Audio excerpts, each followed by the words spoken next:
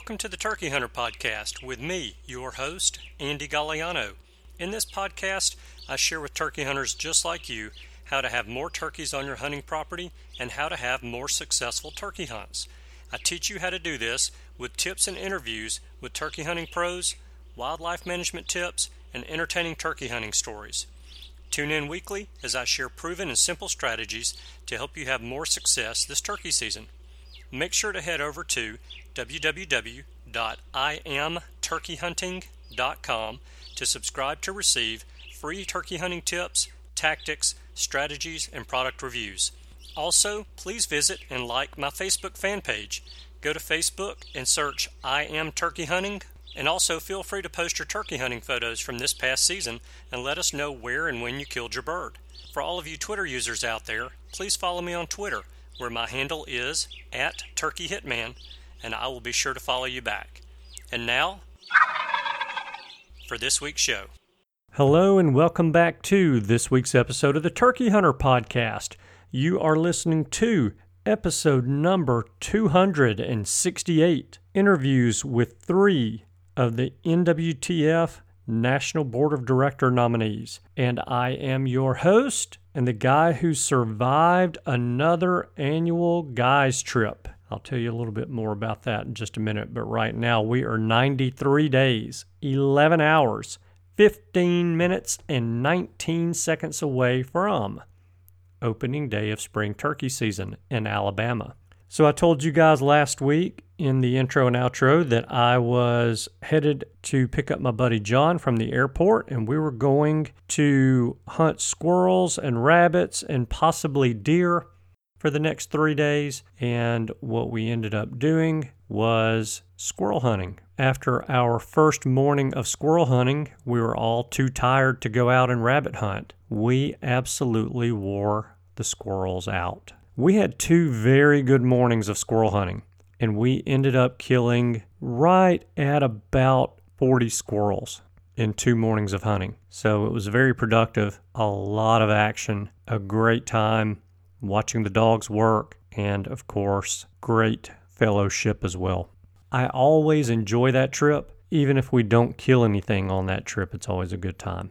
So today, I have for you guys interviews with 3 of the nominees for the NWTF National Board of Directors. And I like bringing these interviews to you so you will know who to vote for the National Board of Directors. And for you guys who are members of the NWTF, you've got a ballot in your November-December edition of Turkey Country magazine with 6 names on it. And you can only vote for 3 of the nominees. And I know from personal experience that when I don't know any of the nominees any more than the little blurb that they give in the magazine for each nominee, it makes it really difficult to decide on who to vote for. And in the past, before I had the podcast, what I would do when I would vote for the National Board of Director nominees is I would go through and I would pick 3 of the candidates who were in the Southeast. Is that the best way of doing it? No, but I didn't feel like I got enough information from the bios that are in the magazine to be able to make an informed decision. Well, now since I've started hosting the show and I've had these nominees on the show in the past, I feel like I can make much more informed decisions about who to vote for. And so that's what I've got for you today,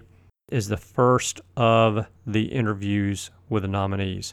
Now, I'm delivering these to you in no particular order other than it's the order that I've been able to get in contact with the nominees and the order that I've been able to interview them. There is no order of preference for me whatsoever, as if that would really matter to you, because I know you can all think for yourselves. But let's go ahead and jump into the first interview. And that interview is with Joe Judd from Shelburne, Massachusetts. Listen in closely to Joe, and I will see you guys on the other side. Hey everybody, I am glad to tell you that I have on the line with me today Joe Judd, who is from Shelburne, Massachusetts. And Joe is one of the candidates who is running for the NWTF National Board of Directors. And so I wanted to get Joe on today to tell us a little bit more about himself and why he's running for the Board of Directors. So, Joe, how are you today? I'm good. I'm good, Andy, and thanks a lot for the opportunity. Good deal. Well, thank you for joining us and taking time out of your schedule to come on and tell us a little bit more about yourself and that kind of thing. So, speaking of that, tell us a little bit about yourself and how you got into turkey hunting. Okay, well, as you know, I live in New England, Massachusetts, and so turkey hunting up here started, very, very late in regards to the sport itself in the South. It's been going on many decades, before it started in New England. Right. In Massachusetts, it really didn't start until about 1980. So I was growing up in a hunting family and hunted small game and deer since I was about 16 years old. And somebody told me that you could hunt something in the springtime in New York and around 1978. And I was like, what's that? And they said turkeys. And I thought, wow. I mean, I was used to putting my gear away in February after small game season, but now all of a sudden you can pick it up again and hunt something in the spring in a state very close to where I live. So I thought, might as well try this and see what it's all about. And that was a very humbling journey, Andy, because it took me a long time to understand the sport of turkey hunting, especially in those days, because there was nobody in New England at the time that could really give you any kind of pointers. There was very little turkey hunting literature or turkey hunting knowledge to be given in this part of the world. When the season started in 1980 in Massachusetts, the first season they gave out 67 permits, and I didn't draw. And so I just sat on a ridge that morning and listened, and very, very few hunters and very few turkeys. So it was a very, very simple and humbling experience that turned into a lifelong obsession that's taken me to a lot of places that I never expected to be. Yeah. So you learned how to turkey hunt the hard way, basically, being self-taught. Pretty much, yeah. It was, I read everything I could find. I bought a tape from a Sam's Army Navy store in Brattleboro, Vermont. That was a Ben Rogers Lee cassette that would talk about, he would talk about, he would say, I'm gonna do some turkey calls now. This is a hen, this is a cluck, and I would listen to that. I'm just joking. I would listen to that every day on the way to work, trying to figure out how to use a diaphragm, which was a lesson in frustration. Yeah.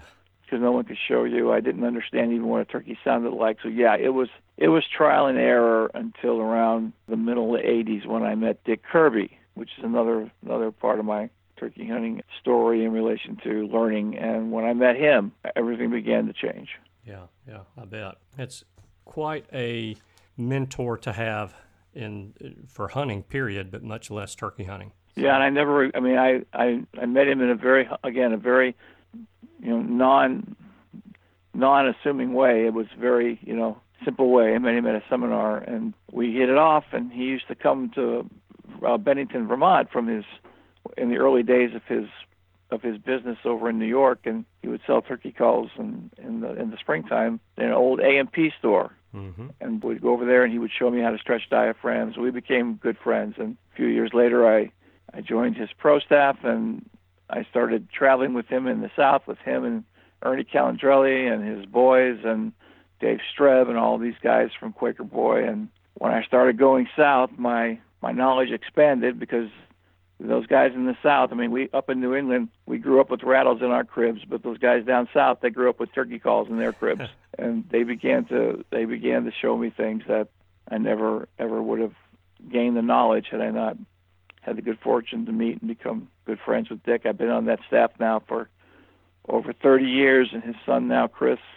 and I are tight, and I'll be loyal to that company and that family for whatever days I have left on this earth. Yeah, I bet. So tell me a little bit about why you are running for the National Board of Directors of the NWTF. Well, again, that's another pretty humble experience. I have been a member of the NWTF since around 1983, and when our chapters up here first began to form. And so I've run the gamut. I've done the grunt work. I've started at the bottom and worked my way up to state chapter president. And been to many conventions and did a lot of stuff in the 80s and 90s that was the grassroots efforts of this organization to get it started in New England. Did a good job. I've been a member of the board of directors in my state pretty much since the beginning. Okay. And I never thought I would be nominated for this position, much less did I ever think that I'd have an opportunity to actually be in the final six.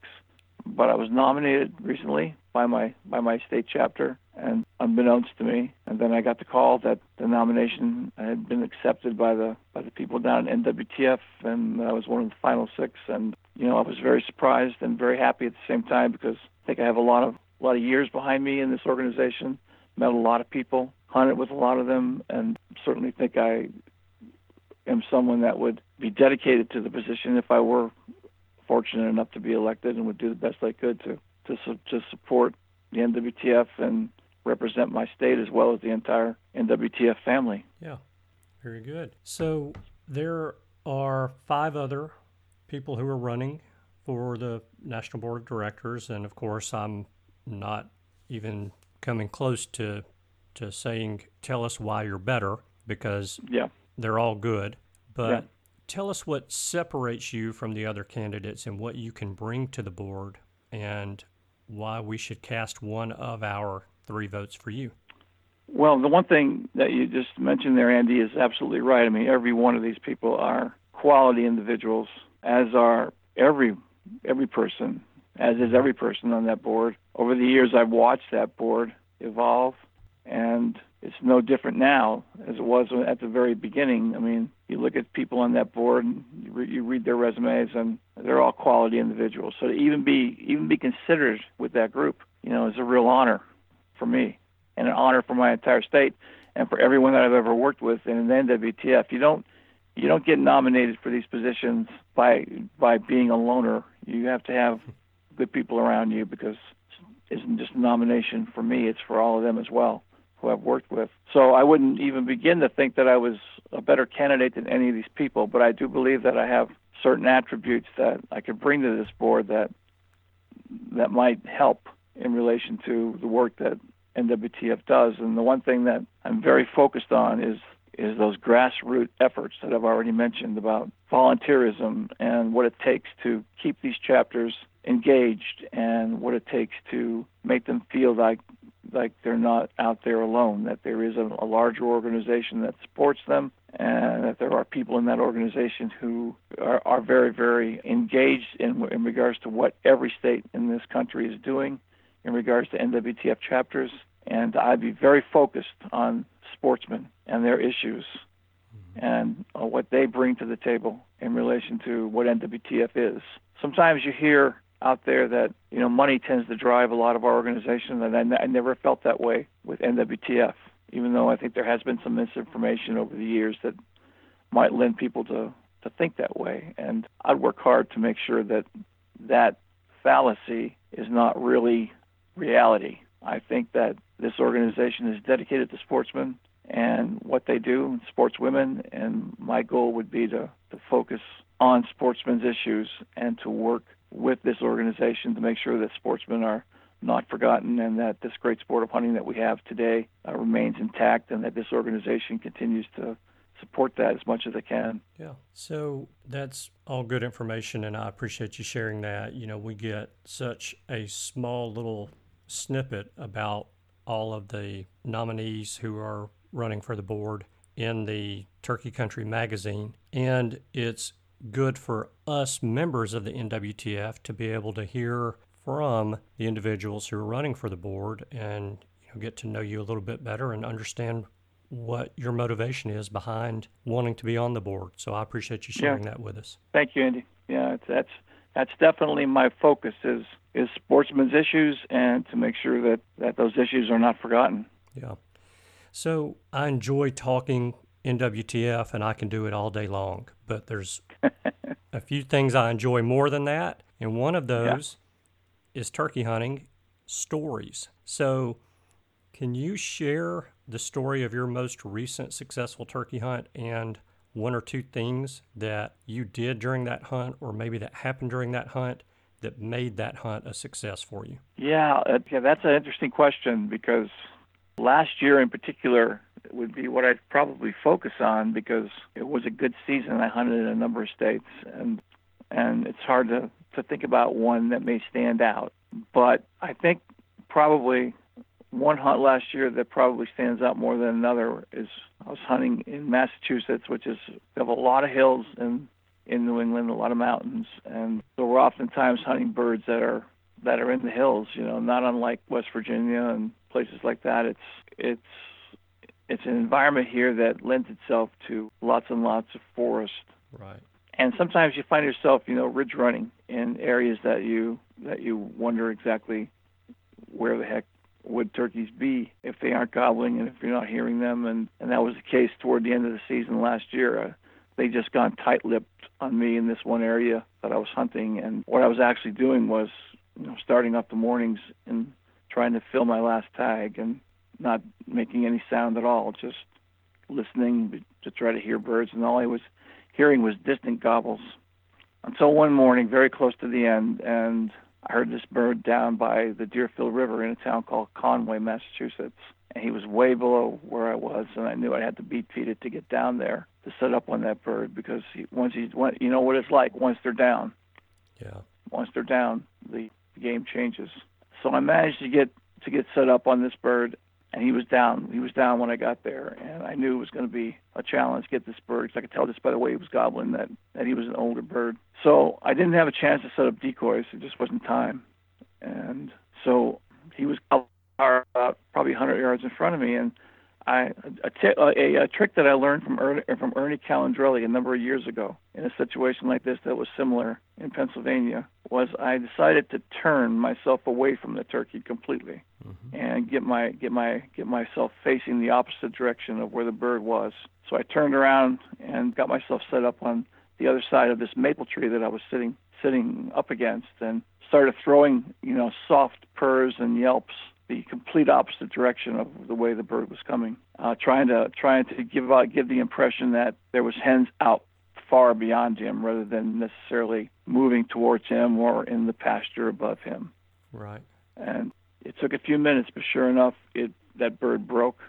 And about 20 minutes later, I could hear him drumming, and he came walking to my right, about probably 20 yards to my right, just slowly moving toward those sounds that were echoing off the hill, off to the east from where I was sitting.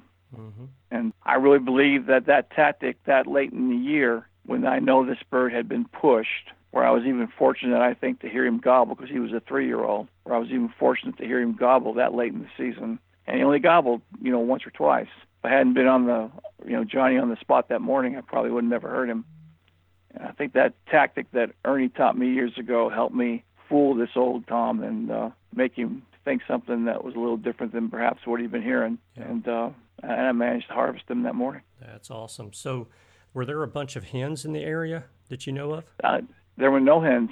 Oh, wow. That morning. I didn't hear a hen. I think most of the hens at that point in time had already been off, on the nest for some time. It was very late in May. And to be honest, Andy, I hadn't heard a hen for about 3 or 4 days. Okay. Which I also think probably helped. But this bird, these gobblers that were around this area, and I knew they were there, had gone so tight-lipped because it was coming toward the end. I hadn't been fortunate enough to get into that period where they had that last series of gobbling and they just sort of went crazy because they realized all the hens were gone. Right. And that morning I just was lucky I was high enough above this bird to where I heard him off in the distance. I knew the way down to where he was relatively well, but I thought anything other than what I did might not be so positive to try to do. And I remembered that trick that Ernie taught me, and it worked. I was fortunate enough to kill that bird, and it was a nice bird. Yeah. So after you turned your back to him and started calling that way, did you turn back to face the direction that he was a little bit? I did not. Okay. I did not. I kept throwing those calls away from him, hoping that he would do exactly what he did, and that was to walk past me. Mm-hmm. There was plenty of room to my right, which really was the wrong way for him to come from my vantage point, but I managed to let him keep moving far enough in front of me to where I could get the gun up on him and make a good shot. Yeah. So no, I never turned around again. When I heard him drumming, I stopped calling completely, and I didn't call much as it was, Andy, because as you know, it was late in the season, and I find that calling too much and calling too loud at that particular point in time never really lends itself to much. Right. At least in New England, because we have such pressure up here. We don't have a lot of ground to hunt on. If you're fortunate enough to be on private property, it's a real gift, you know. Yeah. But even then, these birds hear a lot of stuff. And same way when I'm locating, I'm always trying to use different things as the season goes on later, you know. Yeah. If I haven't filled my tag, I'm trying to, birds go tight-lipped and you can't even get them to gobble in the morning. I hope I'm not the only person that's ever happened to. And, you have to change your tactics up. And thankful that I remembered that, because I think it might not have been, I don't know if it would have been the same conclusion, to be honest with you, but that's what I did, and it served me well. And I called Ernie that day and I thanked him for that. Yeah, that's awesome. Ernie's a great guy. Yeah, I thanked him for teaching me that. Yeah, very good. I know he was probably very excited to hear that it worked for you. He was. You know how he is.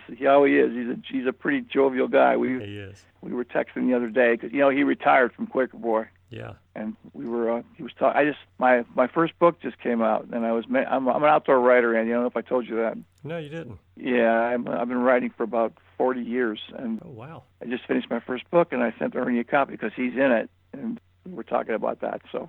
Well, we hadn't talked about this at all, but you want to give us a 30, 45, 60-second plug on the book and tell us a little bit about it, because I can tell you I'm already interested in it, and I don't even know anything about it. Yeah, I'd be happy to. It's called On the Ridge, Stories of a New England Hunter. Okay. And I wouldn't call it a Pulitzer Prize winner, but it touches on 3 phases of my hunting life, and it's not what you call deep reading, but it talks about different phases of my hunting life in relation to deer hunting, which I love. Mm-hmm. You and I have talked about that. Turkey hunting, and which is like an obsession with me now. Like I said before, it's taken me into all different directions, and memories of hunts that I've had with my children and when they were little, my family when I was growing up, and different experiences like that. So there's some funny stories in there. I do a lot of seminar work, and when I talk to people, I very seldom talk about my successes. I'm talking mainly about my failures, and as a hunter, there's a lot of them because you don't always succeed, and I think people learn from hearing about people like you and me not having the best of luck, and absolutely. So there's some stories in there like that, and there's a few in there where I talk about some good days. So I've sold a few, and I think it's a nice read. It's like I say, it's not going to take you months to get through, but I did it mainly so my grandchildren would know who their grandpa was someday. Yeah, I think that's awesome. So how can we get a copy of the book? You can email me. You can email me at jjontheridge@comcast.net. Okay. And I'd be happy to. You can give me your address, and I'll be happy to send you a book, and you can send me back $10.95, and I'll sign it for you if you'd like. And love to get some out to your listeners, because I think if you're a hunter, you'll like this book, because it's a humble, non-assuming book about a guy who loves hunting and has done it for a long time in a different part of the world than maybe some of your listeners actually have ever hunted. So yeah, that's awesome. Yeah, I've got quite a few book nuts who listen to the show who I'm sure will be emailing you and asking you for a signed copy. So I'm pretty sure that my email will be to you before theirs will, though. Well, Andy, that would be awesome. I'd love to put one in your hands and let you read about life in the Northeast. Yeah, fantastic. Or let's say, I'm sure you've been here, but let's say hunting life in the Northeast.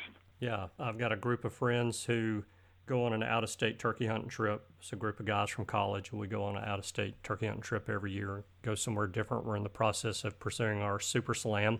And this past year, we were in Maine, New York, Vermont, New Hampshire, and had very good luck up there. And then this year, we're coming to in 2020, we'll be coming to Massachusetts, Connecticut, and I'm hoping to squeeze in Rhode Island as well. So that Rhode Island's a challenge. Yes, that's what I hear. But when you're in Massachusetts, I hope you give me a jingle. I'd love to, either maybe share a meal with you guys, or just come and watch you do your thing.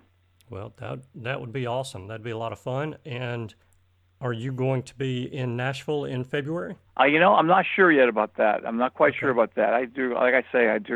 My seminar season starts in January, Andy. Mm-hmm. And I'm oftentimes find myself in a conflict with that show. But I don't think in regards to the board of directors, if I was fortunate enough to get elected, that it would matter if I was there this year or not.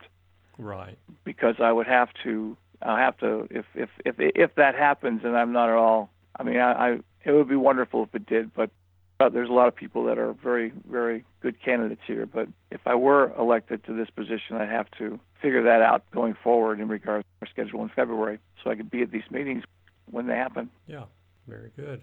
Well, then, definitely, if by chance you make it to Nashville, please shoot me a text message or give me a call, and I'd love to meet up with you there. But if I don't see you or hear from you there, then when we get to Massachusetts in early May, I will definitely give you a buzz and see if we can meet up. That'd be great to share dinner or even that would hunt. Be super. That'd be even better. Yeah. I mean, I just like to come and hang with you guys. I don't need to hunt. I just come and hang out with you and watch how you're from Alabama, right? That's correct. Yeah, watch how the Alabama connection hunts northern turkeys. I'd love to watch that. You could watch us get humbled. You did pretty well. You said when you're up here before. I tell you, Maine is a heck of a turkey hunting state, isn't it? It is. We had a very interesting hunt in Maine. It was a lot of fun. I bet you did. Yeah. It's amazing how those birds have taken hold up there. I remember years ago, they said they never survive above Augusta. Mm-hmm. I guess they proved that wrong. Yeah, they did. Yeah. They're starting to take over Canada at this point. So. They are starting to take over Canada, yeah. Yeah, very good. Well, Joe, okay. I certainly do appreciate your time today, and I understand you're headed to the Deer Woods this afternoon. I am, so I wish you a lot of luck there. Thanks. And I wish you a lot of luck in the vote for the board of directors. I appreciate it, Andy, and if it happens, it'll be great. But if it doesn't, just the honor of being part of this great group of people who are being considered is enough for me. I definitely can understand that. Yep. Well, good deal. Well, thank you very much again, and let's stay in touch, and I wish you good luck this afternoon, and be safe too. Same to you, and have a happy holiday, Andy. Thank you, Joe. You too. All right, man. All right. Goodbye. Yep. Goodbye. Okay, I hope that you enjoyed the interview with Joe Judd. Joe is a super nice guy. I thoroughly enjoyed chatting with him on the phone, and he also was very patient with me because our first interview that I had scheduled with him, well, I had a little technical difficulty, and I could not get the interview done. We didn't even record it, which I guess was good, but I still spent about 30 minutes on the phone with him just chatting, and while I was trying to get the problem fixed with a computer. But despite my difficulties, Joe was nice enough to reschedule with me and come back on a different time. So there is Joe Judd from Shelburne, Massachusetts. While we're on the topic of Joes, our next interview is with Joe Foster from McCammon, Idaho. And Joe is another super nice guy. I enjoyed my interview with Joe. I want you guys to listen in to that interview, and I will see you on the other side. Hey everybody, I am glad to tell you that I have on the line with me today Joe Foster, who is from the great state of Idaho, and Joe is one of the nominees for the NWTF Board of Directors that you guys who have your Turkey Country magazine have the ballot in there, and we want to put a voice and a personality with that name that you see on that ballot. And so I wanted to get Joe on and give us a little bit of information about himself. So Joe, how are you today? I'm good, Andy. Thanks. Good.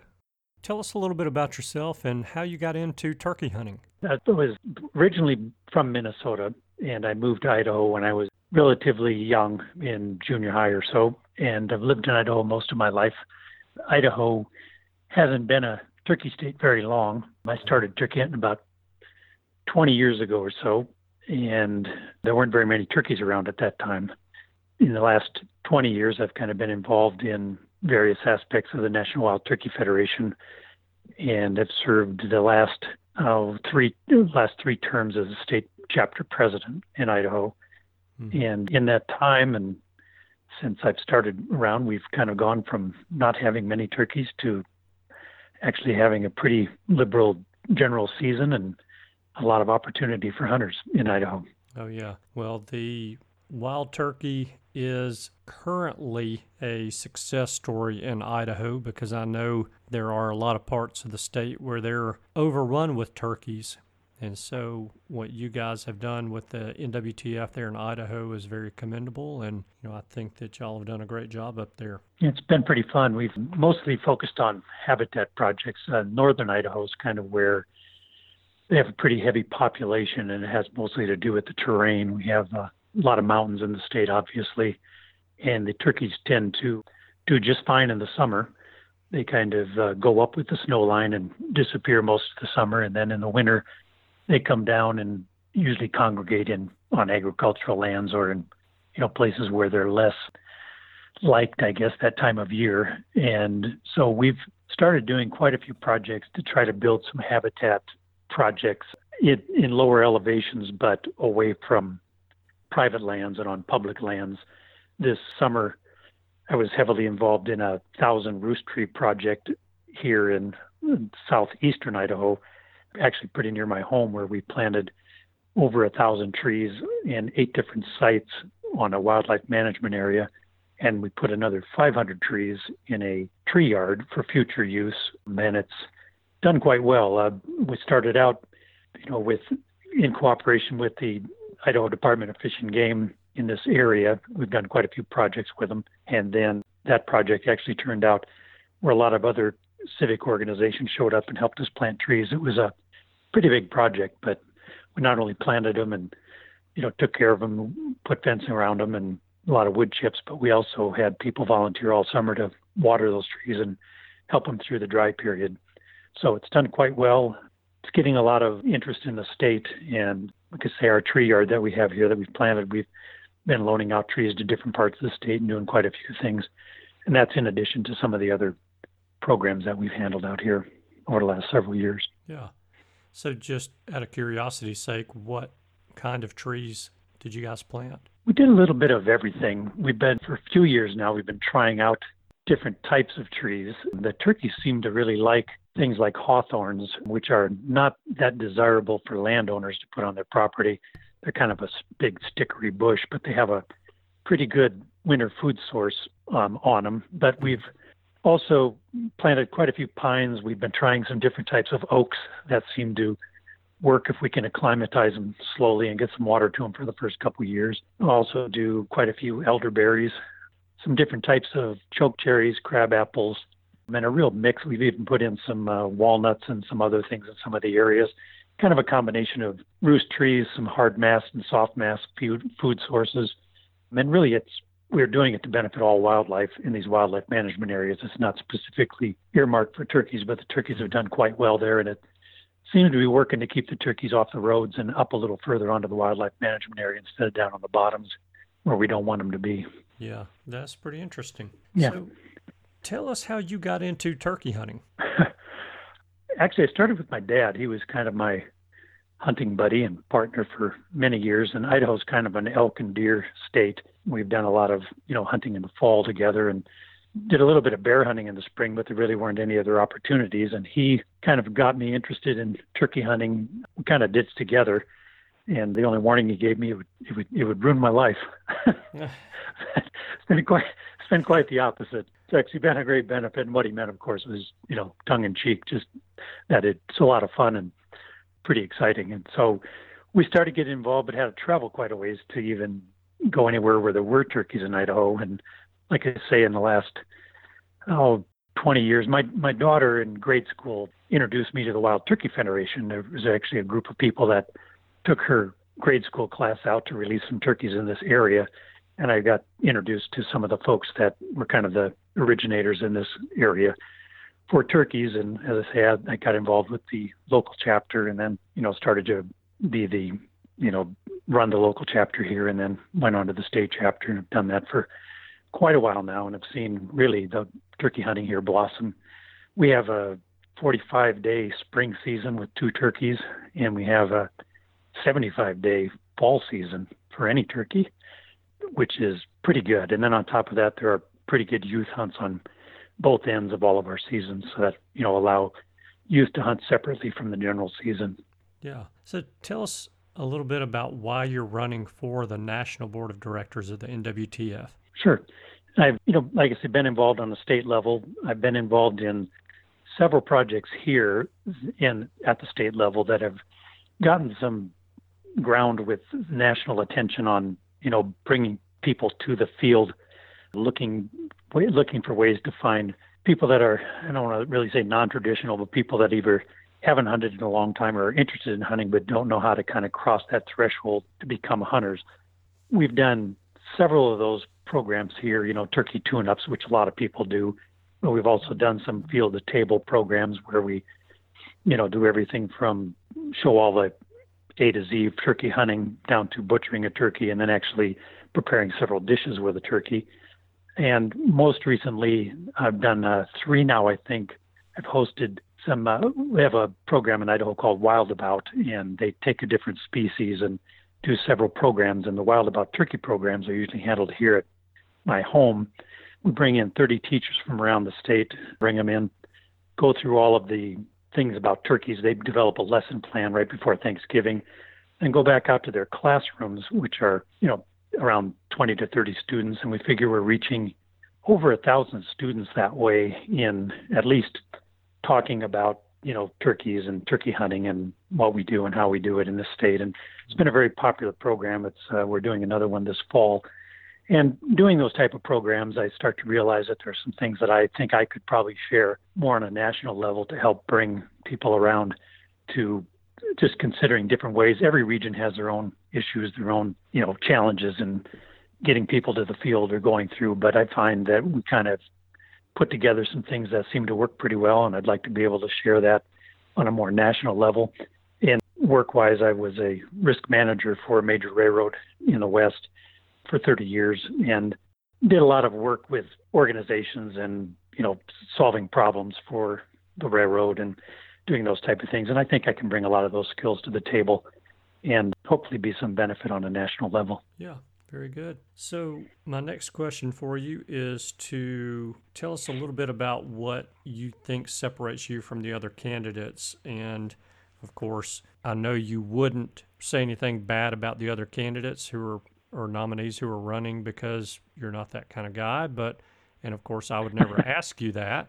But really, what is it about you in particular that separates you from the others who are running? Well, I actually have met most of them. I've gone to several leadership programs with Wild Turkey Federation, and I've met most of them either at national convention or in other capacities. They all seem to be very, capable people. Probably what I have that's a little different from the rest is partially the geographic location. Things are a little different terrain-wise and in the West. I know it's not premier turkey hunting country compared to people that live in the South or Midwest or even back in the East, but it is becoming pretty popular. I think we're growing out here as far as number of turkey hunters. Probably the best example I can give you is we've had a draw hunt here that has always had tags left over for the last 4 or 5 years, and this year for the first time it sold out right away. And we have our interest in our classes, our interest in a lot of things that we do is growing. And so I think I have a pretty good handle on, at least in the West, how things are working along and helping develop some things.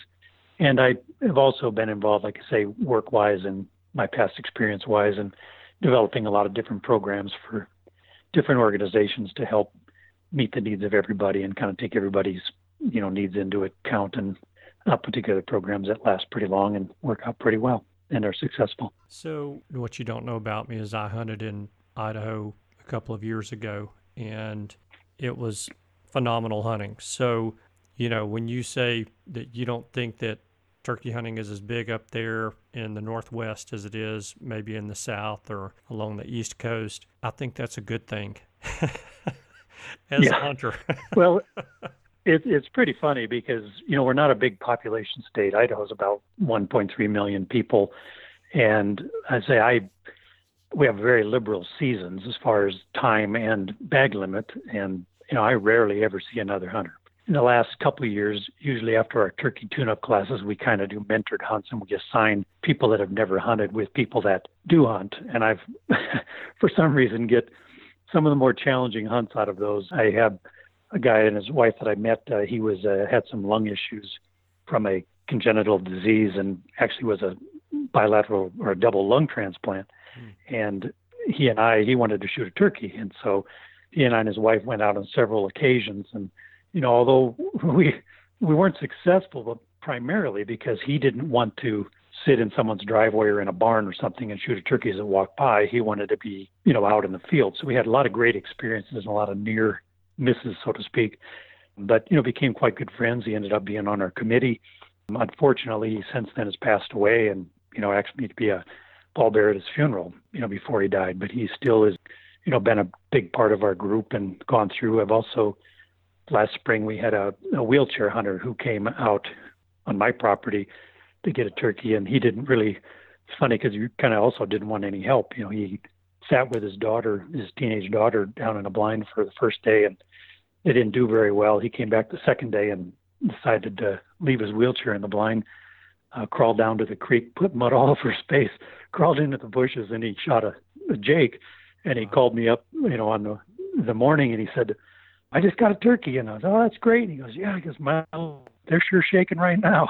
It's pretty funny. And you just watch the transition of people go from not quite understanding, how to get into this or what they're trying to do, and then see the excitement. And then, again, this last spring, I never think about this, but one of our conservation officers that I do a lot of work with in problem turkeys, where I sign up as a volunteer with Fish and Game and do some trap and transport out of some areas where they become problematic, some farms or dairies, that type of thing. And he and I developed a relationship over time. And he said, I've really never been turkey hunting. And he and I went out and had just an unbelievable time. We both got a turkey on the day we went out. And when we were driving home, he started giving me a little grief about how I've kind of ruined him. He's always considered himself to be an elk and deer hunter. And he says, I'll probably have to answer to his wife about his new love of spring turkey hunting. So those are all fun to watch. And, to see him, too, make a transition where he understood that it's not just that, you have to deal with management of hunters or turkeys or landowners, that type of thing, but kind of seeing the other end of it and seeing why it is so much fun and, how much fun it is to do. So That's kind of why I'm in it. And that's why I really enjoy it. And I think we do a pretty good job of making opportunities for people to do those type of things. Yeah, very good. So I love a turkey hunting story, and I know all the listeners of the show enjoy one as well. Can you tell us the story of your most recent successful turkey hunt and one or two things that you did on that hunt that made that hunt a success for you or the hunter you were with? Yeah, and most of my stories recently, I love to turkey hunt by myself, but I also enjoy as much taking other people. And I've had, like I said, numerous times where I've taken people out and helped them get their first turkey. One of my more recent ones was taking a friend out who, again, had never been turkey hunting. And as we set up, I could hear turkeys coming up this draw toward us. We were in the mountains and we were above them, and I could hear them way down at the bottom. And called and they answered, and I thought, oh, okay, that's, there's something down there, but I really wasn't getting my hopes up too much. And we walked about 50 more yards and said, maybe I just better call again, and called again, and they were about half the distance from us. And I realized, they were running right at us. Mm-hmm. So I just had him plop down, kind of get all set up, kind of explain to him, where to put his gun, how to set up, don't move, and then I ran up the hill above him about 20 yards and kept calling. And it was pretty interesting because the turkeys came up and stopped dead right in front of him and strutted around and spun around, gobbling and going crazy when I was calling, not within 10 yards of him. And then he got a turkey. And then after he shot the turkeys, they went by him and came up by me, and I got a turkey. So it was pretty good double whammy. And he was, like I say, you could see immediately he went from this isn't going to work to becoming a lifetime turkey hunter. And we've turkey hunted, we always have a plan and always have somewhere to go. And we travel around different parts of the state. And I actually live in a very unique place. I live in a canyon in southeast Idaho, and I can't see a neighbor. And I have about 75 turkeys that roost right outside my door every night in the winter.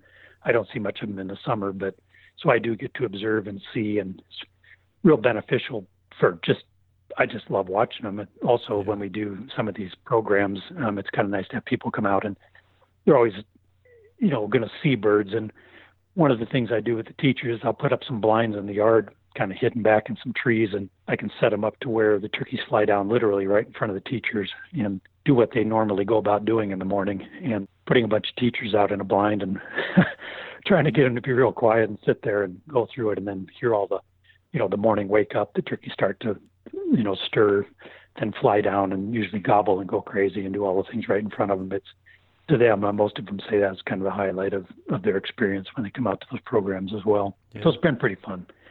Yeah, awesome. Well, that's a pretty good story of your hunt there. I like that. So the birds, after the hunter you were with shot, did they run past you? I mean, the shot scare them and they ran past you, or they just continue coming your way? Yeah, they were already even with my friend who was down below me, and they just came by him up the canyon, thinking they were getting away. Well, they ran right into me.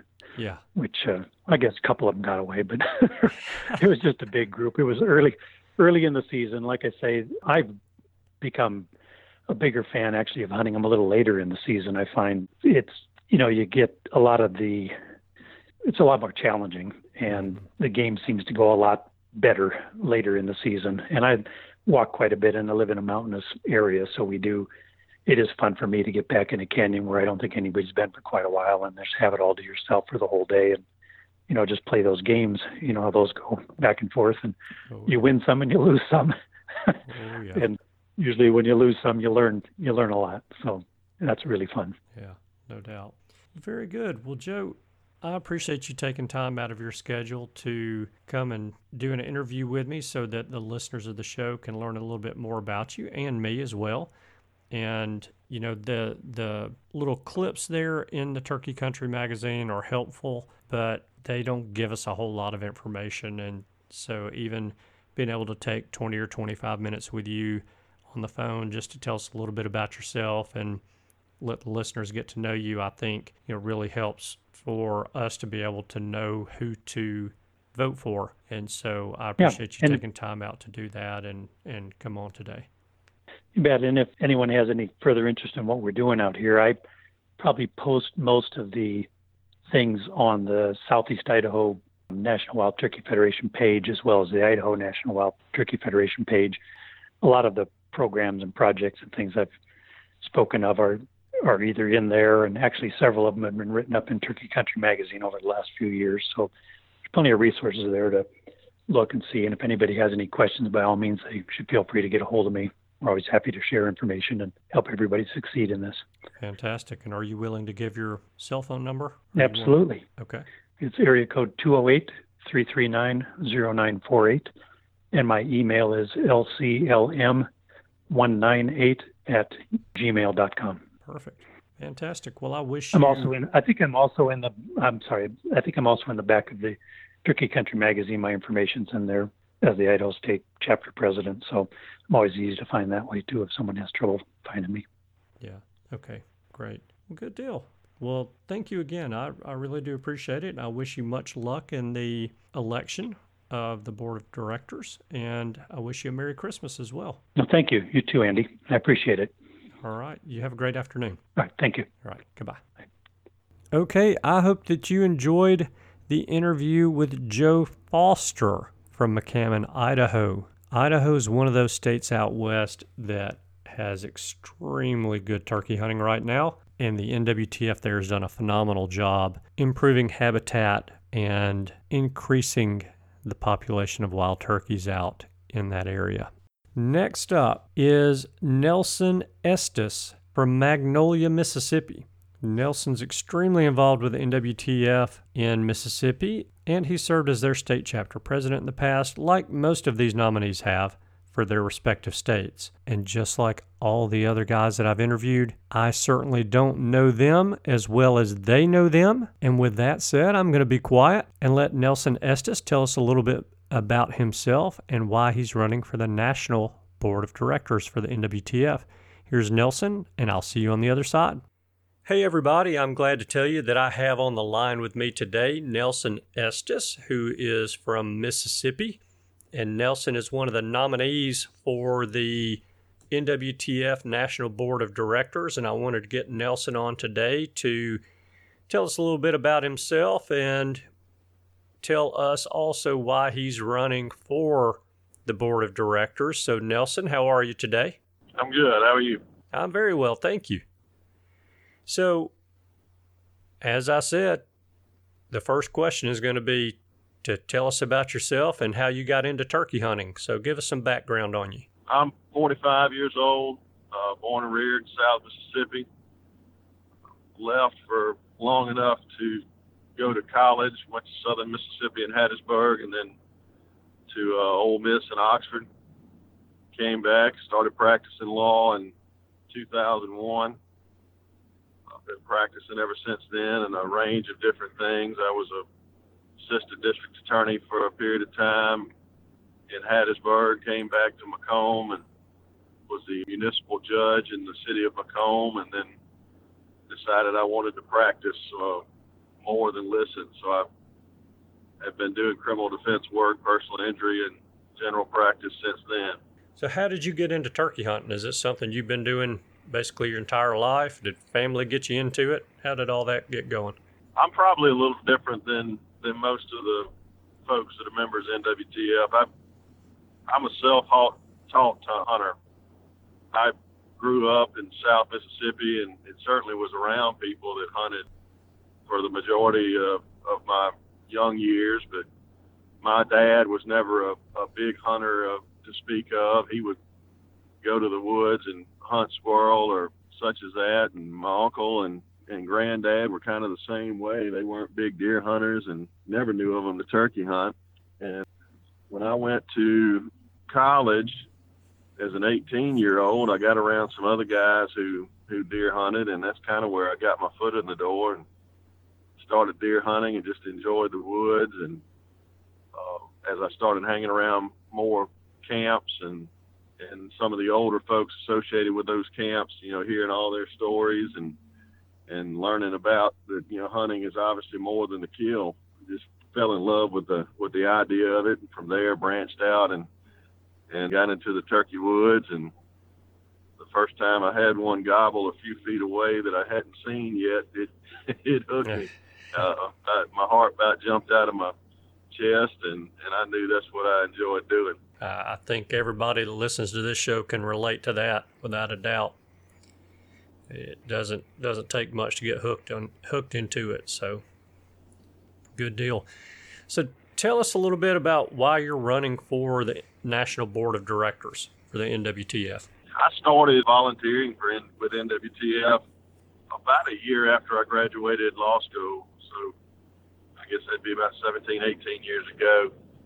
I had a friend of mine who was active in the local chapter, and he invited me to a meeting. Went to the meeting, enjoyed the people, and helped them prepare for that banquet, enjoyed the banquet. Next thing I knew, 4, 5, 6 years later, the guy that had been the president of the local chapter approached me about taking over for him.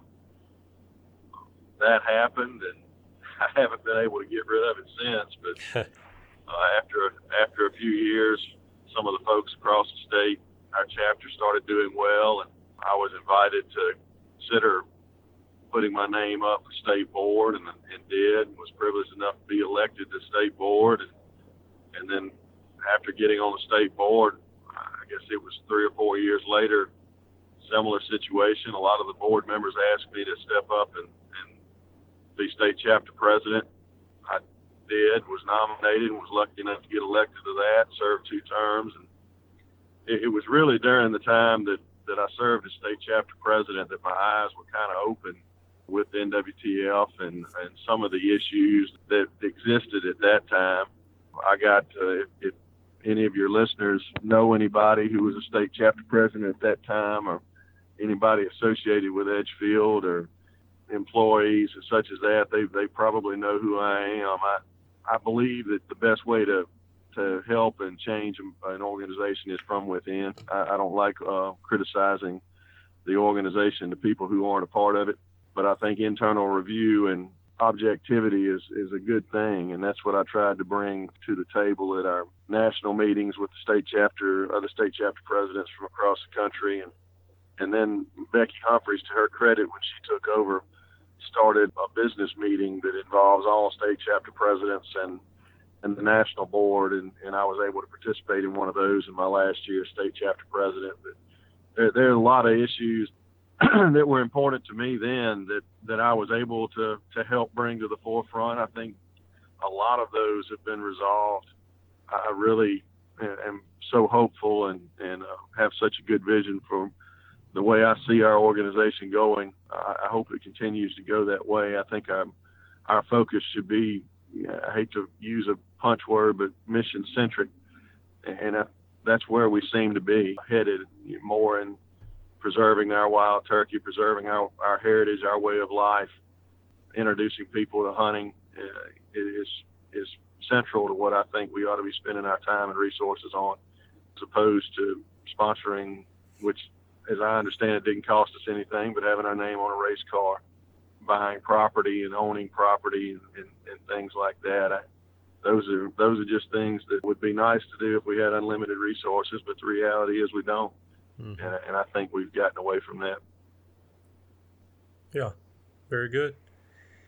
So obviously I'm not going to ask you to say anything negative about any of the other guys that are running for the other seats on the board of directors, and I know you wouldn't even if I did ask you to, but tell us a little bit about what separates you from those other candidates. And I know you probably know some or all of those gentlemen that are running against you or with you, is however you want to look at that. And tell us why we should cast one of our 3 votes that we get for you. I'm glad you set it up by saying that I wouldn't say anything bad about the other guys. And honestly, it's because I don't know anything bad about them. Right. I think all of us are running for the right reasons. I think all of us are running because we have a vision for the organization and think we can help achieve that vision. I know Park Shackelford. I know Mike Evans. I know Brian Perry. I don't think I know the other 2 gentlemen running, but certainly don't know anything bad about them. I honestly have not looked at it in the way you phrased the question. I don't think I've looked at their bio or what I know about them and said, hey, I'm better than these guys. The reason I'm running is because I feel like I'm a pretty good orator. My life has been as a trial attorney, and I hope I've been able to hone that craft so that in a board meeting setting, I'm able to put my views and my ideas forward in such a manner that they're clear and understood, and that if somebody's of a mind to agree with that, then they know they do. And if they're of a mind to disagree, they know that as well. I believe that the organization should continue on the road it's on, being mission-centric and spending the hard-earned money that we're given at these banquets and through other types of donations in the way that the people that gave it to us intended for it to be spent. And that's what I bring to the table, and if elected, that's the vision that I hope to bring to the board. Excellent. All right. So I could talk to you about the NWTF all day long, but I know you don't have all day, and I don't have all day either. So we've covered the business end of this phone call, and that was for everybody to get to know you a little bit better and kind of understand where you're coming from as to why you're running for the national board. So let's jump into something, well, I hate to say a little bit more fun, but I'm going to say it anyway, a little bit more fun. So tell us the story of your most recent successful turkey hunt and 1 or 2 things that you did or that happened on that hunt that you think helped to make that hunt a success. Man, I get to brag on myself? Yes, sir. First, I'll make a confession. I haven't killed a turkey in about 2 or 3 years, and that's by design. I've got a small farm in East Pike County, Mississippi, and Katrina hit that farm pretty hard, knocked down a lot of my big woods and ran my turkeys off for a little while, and slowly but surely I was able to get the habitat back. And when you, as we've learned through NWTF, when you help the habitat, the turkeys find a way to make their way back there as well. And and so for that reason, I've kind of been laying off of my turkeys at my farm a good bit, and hunted them. I guess 3 years ago was the last time I killed one out there, and it was just such a special deal that I decided to go ahead and take him. But I get in the woods, as much as I can, hone my calling skills and try to get them in. I just don't take them. Sure. Just trying to grow my numbers back up. But to get back to the story a few years ago, I'd gone to the woods like many a morning during turkey season and decided I was going to go out there. And I guess part of what I do is kind of take population or census of what I've got in the woods and how they're doing and such as that. Well, this particular morning, I'd gone to the woods, didn't hear a thing. And just a pretty morning, though, so I didn't want to give up, I guess, on the beauty of God's earth and also on the hunt. So I stayed a little longer than I normally would have and just kind of walked around. I checked a few cameras. And every once in a while, I'd give a call or who, just see if I could get any response, and just never heard a thing. Was finally coming back to the camp. And as I got right to the edge of the woods, I've got a field that's probably 15 acres or so that is a couple of 100 yards behind my camp. Well, I get back to the camp and get to my truck and kind of start to take my gear off, put some of the stuff in the back seat, and slam the door. And when I slam the door, I hear one gobble out in the field there, a couple 100 yards behind the camp. And so I quietly open the door back, and there's a trail that kind of goes along behind the back side of the camp, and that field, even though it's relatively close, you can only see just a small corner of it, and then it kind of opens up after you get around a bend, and then there's a trail that goes around from the back side of that field. I made the decision. I couldn't tell because it startled me so much. I couldn't tell exactly which part of the field the guy was in. And I made the decision, instead of just taking the direct route, going to that open corner where I could see, I decided to go around that trail and hopefully do a little better sneaking. So I got my gun back out and quietly got some of my gear quickly and started sneaking around that road. And of course, they can see a heck of a lot better than we can. So I'm trying to, at least hoping I could get a little bit lucky, and kept coming around. And as I came through that trail and got to where it joined the field, still didn't hear anything, didn't see anything. And so I get out in the field and I'm looking around, pull up my binoculars, and finally catch him. And he was down in the corner, probably 15 yards back from where I would have walked out had I gone the shortest distance. Yeah. And I don't know, there was something about it that just told me that this had all happened for a reason, and so again, kind of going against what my mode had been for a little while of letting them grow, I decided that God had given me this. So the field I had used to cut hay off of it, and I hadn't done that in a while, and so I basically cut around the edge of the field and let the middle grow up for cover with deer and other wildlife. And so I got down and actually belly crawled through all that stuff and eased over and got to where it opens up to a food plot, and got about 10, 15 feet back from there. So I didn't completely break through. And again, kind of looked through the vegetation there and could finally see he had a couple of hens that he was messing around with. Reached down and grabbed my old slate, just hit it just a little bit, and got his attention right off the bat. And he started coming straight for me and got about halfway across and just stopped and fanned out. And I said, man, this is just something. So I took him right then and put a good shot on him. He flopped around, had to get up, take him out. But he ended up being 9 3/4, had a 1 1/8 spur.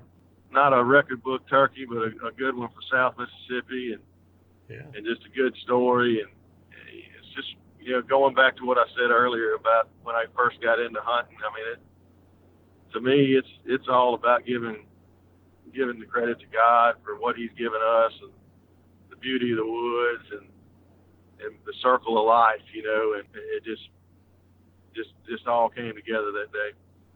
Yeah, that's awesome. And I think most of us, as we get older, I think we appreciate that a lot more, and enjoy those days like that.